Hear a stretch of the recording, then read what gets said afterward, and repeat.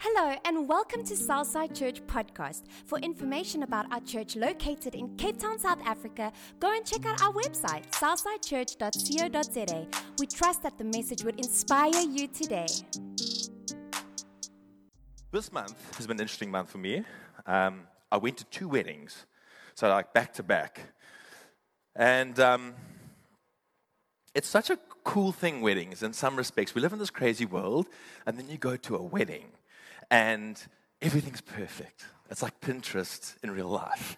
Everything's got all these little taglines and the little box, and you open it, and there's something in there.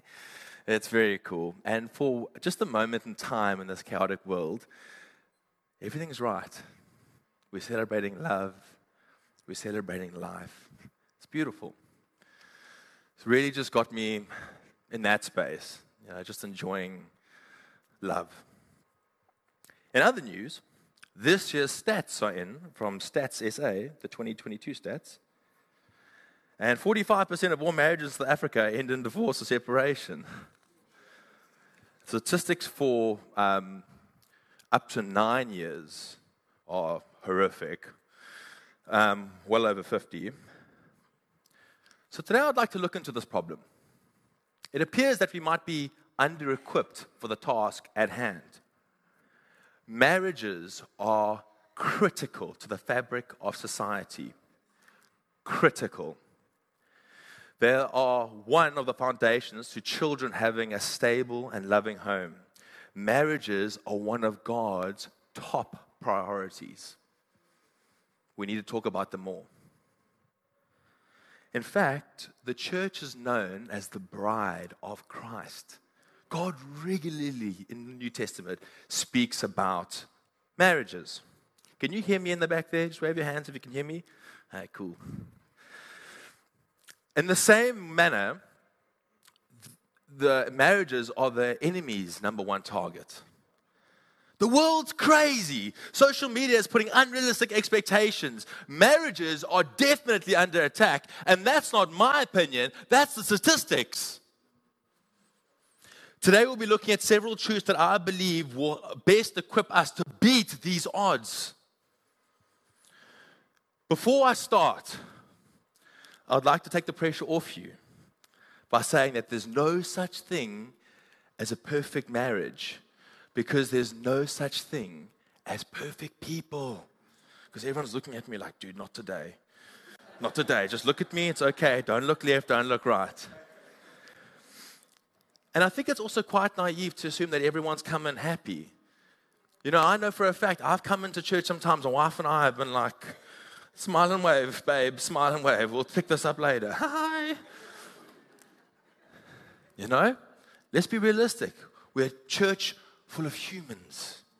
Humans are messy, just the way God likes.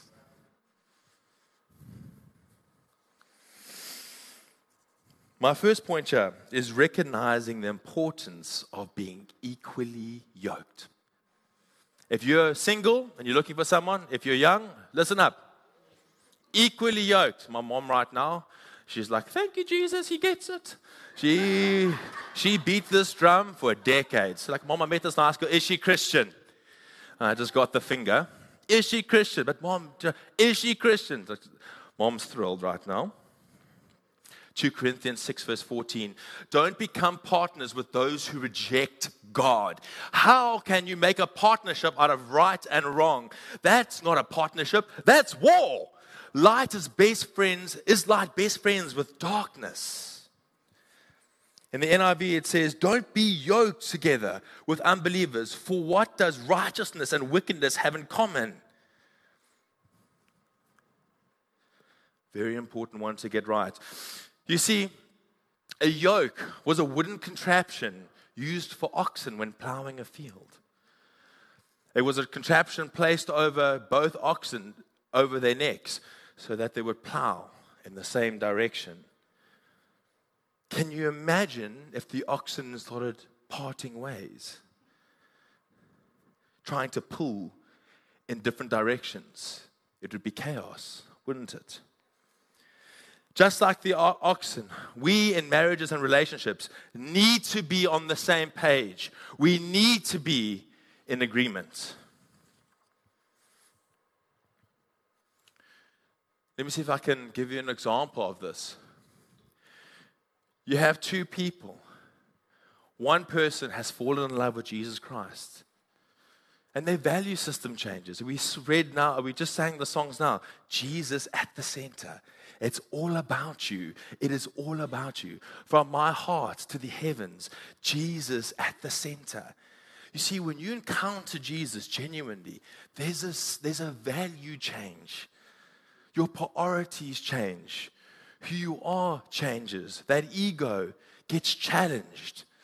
You are a changed person. Not only that, but we have this hope within our soul that helps us get through the tough times. If you don't believe me, pick up the Bible. Have a look at the martyrs, regular men and women who encountered Jesus Christ and went to go die horrific deaths because of this love that was just in them. They're like, I can't deny it. It's so powerful.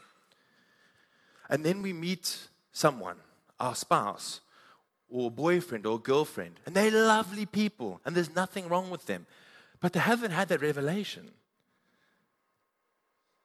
So life is very, very constant in bringing us hard times, is it not? And then you add kids to that equation later on. The pressure's building, but yet we have two unequally yoked people. It's really unfair on both parties. It's really unfair. The one's like, why are you not on my page? The other one's like, why aren't you on my page? And what happens is we start to see that division happening. Don't be unequally yoked. Avoid it at all costs. Oh, but Dan, you don't understand. They're very open to the idea. That's awesome, and I'm not discrediting it. And there are lots of various stories like that. But you really need to make sure that you are on the same page. Jesus at the center. Mark 12, verse 30 speaks about this love. You shall love the Lord with all your love the Lord your God with all your heart and with all your soul and with all your mind and with all your strength. This is this intense love. For God so loved the world that He gave His only Son. When you're loving someone from the depth of your heart with that kind of conviction, how can you expect them to love you back like that when they've never had that revelation? Don't be unequally yoked. When two Christians love each other, it should look like this. One party should be pouring their love into the other party, sacrificial, Ephesians 6 kind of love. That enables the other person to pour back into that person. And then that enables that person to give back. And what happens is you start developing an infinity sign. Powerful. Should you love like this? Well, let me say this. When you've got this, and then you have Jesus at the center, you can weather the storms. Will it be easy? No, but you can weather the storms because you both synchronized on the depth, that new awakening that God has placed in you. Ecclesiastes 4 verse 12 says, though one may be overpowered, two can defeat themselves. A three-stranded cord is not easily broken. When it's you two in sync with each other and you've got Christ in the mix, it's a strong marriage, it's a strong relationship, it's a strong union. It's exquisite, isn't it? I do want to say this quickly. Should you have love like this, and your vulnerability got taken advantage of, and you landed up hurt, this is not a reflection of you, it's a reflection of the other party involved. They did not understand what they were being given. Forgive them for not knowing better, and forgive yourself for not seeing it earlier. Seek help and move on. Some of you here need to forgive yourselves. I know I have. Galatians 5 verse 13. For you were called to freedom, brothers, not only to use your freedom as an opportunity for the flesh, but through love serve one another. Speaking about that vulnerability, we're meant to use that just to pour into other people. When people share something with you that is vulnerable, I've said things to my wife, man, super embarrassing if anyone else found out. But it's that vulnerability, and I know it's safe with her. And she said things to me that are safe and will never be spoken about. When someone shares with you vulnerably and lets you in, honor that. Honor that, whether that's a child, whether that's a spouse, whether that's a friend at work whose marriage is going under and you just need someone to talk to. Honor that. My next point is communication and understanding.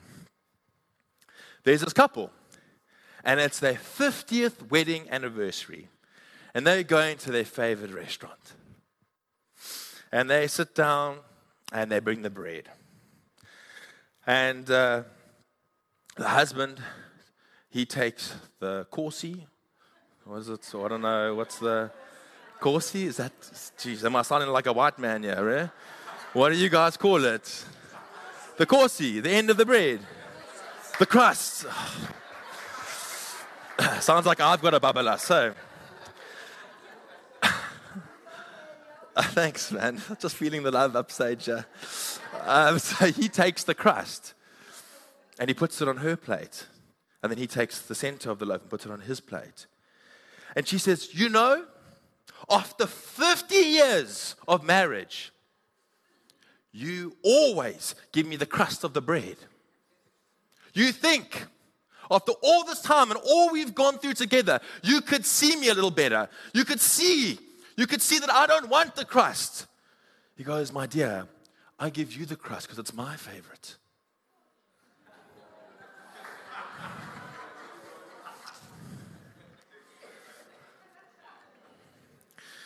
Small analogy with a powerful principle. There are people living together, not on the same page. Communicating is one of the most powerful tools we have in building relationships that last. Just like a builder has a hammer, and that's his main tool, we have communication. That is our main tool to fix things and build things and create things with. The Bible says, power of life and death is in the tongue.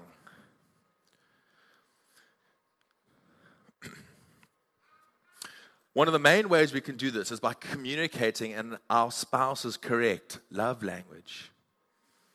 There's an amazing book that really enlightened my marriage called The 5 Love Languages by Gary Chapman. This book has sold over 20 million copies. I've read it, and I was actually going to bring my copy, but I've lent it out and went into the abyss, as per all my other books. In short, the 5 love languages are 5 different ways of expressing and receiving love. They are words of affirmation, quality time, receiving gifts, acts of service, and physical touch. Not everyone communicates love in the same way. People have different ways they prefer to receive love. And these change as time goes, as life changes. Mine have changed also, as I've done the test a few times. Here's some examples for some of you that aren't aware of it. So words of affirmation, if someone comes to you and just says, Jeepers, you're just doing such a fantastic job, and I just want to tell you that I really appreciate you, the way you love on the kids. You're such a great dad. I just love you to bits, and I see you. So someone, I can check in the audience, someone's like, oh, that's not. If that hit you, that words of affirmation is your thing. Quality time. Hey, I'd love to go for a walk with you and just chat a little bit. Let's just talk. Let's cross legs on the bed and chat. Let's have tea and chat. Receiving gifts. This is amazing, this gift. It's so thoughtful. I just love it. Thank you so much. Acts of service. Can I make you tea? Can I wash your car? Can I sweep the floors? Yes, please.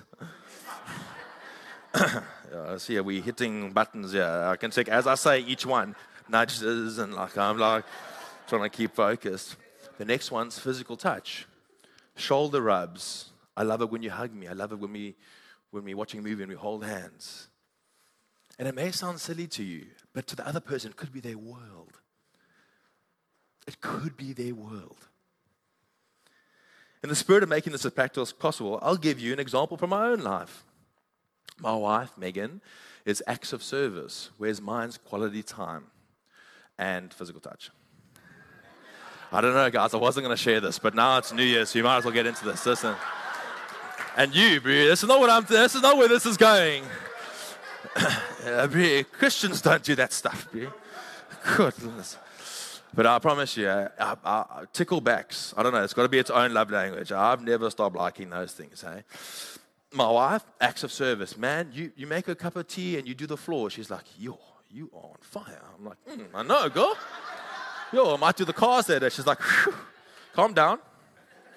Calm down.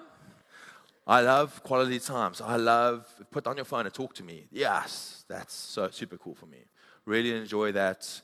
Talk about anything. Talk about your day. Talk about ideas. Talk about something you read. Talk about something you saw. Something that's frustrating you. Something that you enjoyed. I don't care. Just talk to me. I love it. Love it, love it, love it. For me, that recharges my tank. Nowadays, I can say we're much more in sync with how we show love to one another. I don't understand why she likes how clean floors mean so much to her, but it does. And that's what I'm saying. It's so important to be in sync.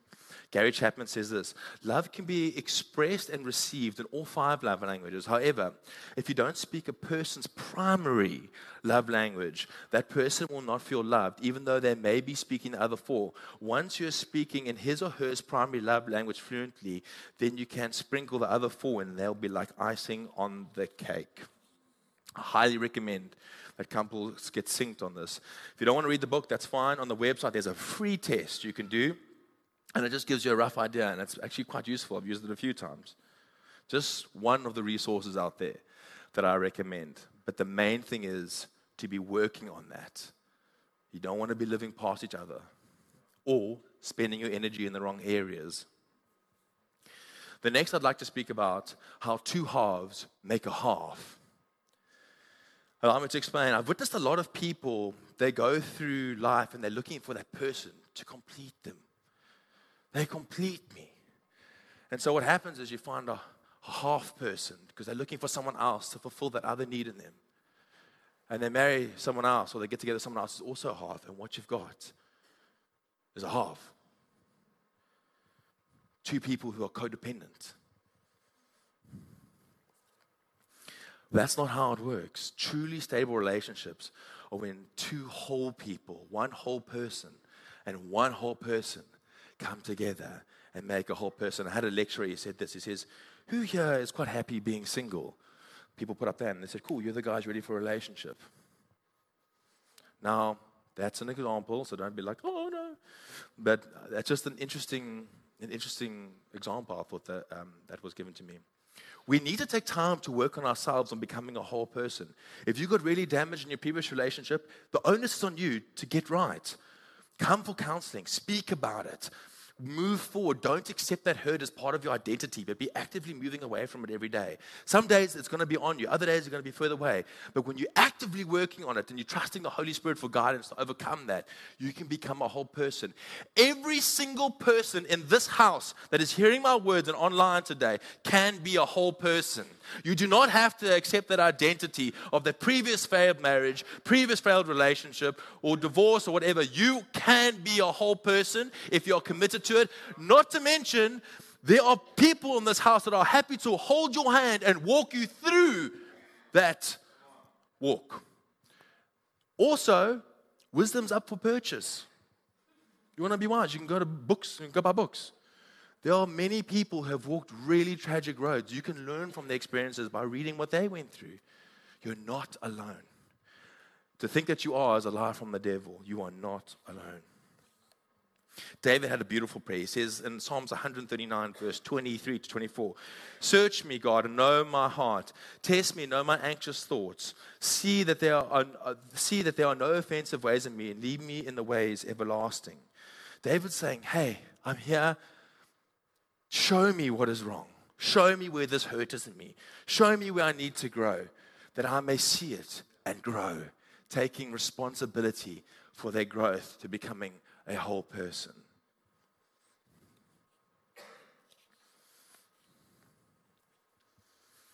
The same goes for your happiness.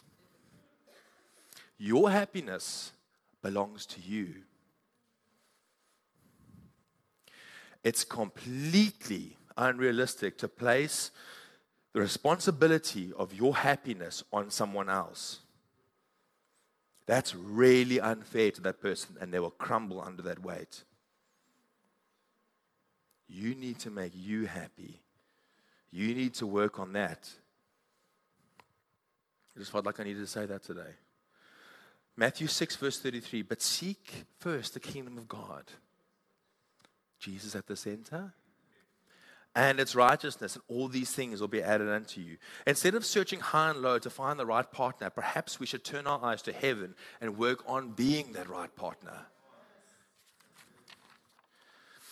I don't want to shock you, but you and I, we're not as together as we may think we are. You ready for this one? You might be the problem in your relationship. What am I trying to say here? What I'm trying to say here is that we all need God's grace every day. I am a man who needs the grace of the Lord Jesus to be a dad, to be a husband, to be an employee, to be many things. I need God's grace. Lastly, as we wrap up, I need the whale music. Make it sound holy here, please. I need this next point to really clap here. No, Sam, Alex and I are actually friends, and he said to me, give me the eye. So I dropped the line. He didn't move, so I was trying to give him that. He wasn't looking, so I don't know. I'm going to send you an email, bro. Lastly, as we wrap up, understand that nobody's perfect. Rick Warren, who's the author of The Purpose-Driven Life, which sold 50 million copies, wrote another book called The Purpose-Driven Marriage, in which he says, a successful marriage is a great union, but two great forgivers. How lacquer is that? Can we see that again? A successful marriage is a great union between two great forgivers. You know what makes an incredible partner? Girls, when you're looking for a husband. Guys, if you're looking for a wonderful girl. Husbands, wives, no matter where you are, you can start practical things that you can start working on when you leave this place today. You know what makes an incredible partner? Someone who's quick to admit when they're wrong and quick to ask for forgiveness. Egos destroy relationships. That's why they're one of the deadly sins, because you can't see a big ego on yourself. You don't know you're carrying it, and it's just causing havoc. Egos destroy relationships. Matthew 18, verse 21 to 22. Then Peter came and asked, Lord, how many times shall I forgive my brother and sister who sins against me? Up to 7 times. Jesus answered, I tell you, not 7 times, but 77 times. We are commanded to be good forgivers. Holding grudges is not something we do. We should strive every day to be as open-handed as possible with forgiving people. That's the Christian way. Right here, we have something that we can aim for. I'd like to ask you a few questions today. How would you enjoy being in a relationship with yourself? How quick are you to admit when you are wrong? And lastly, are you fun to live with? Don't be salty to live with. Go buy a comic and laugh a little bit. Laughter is fantastic stuff.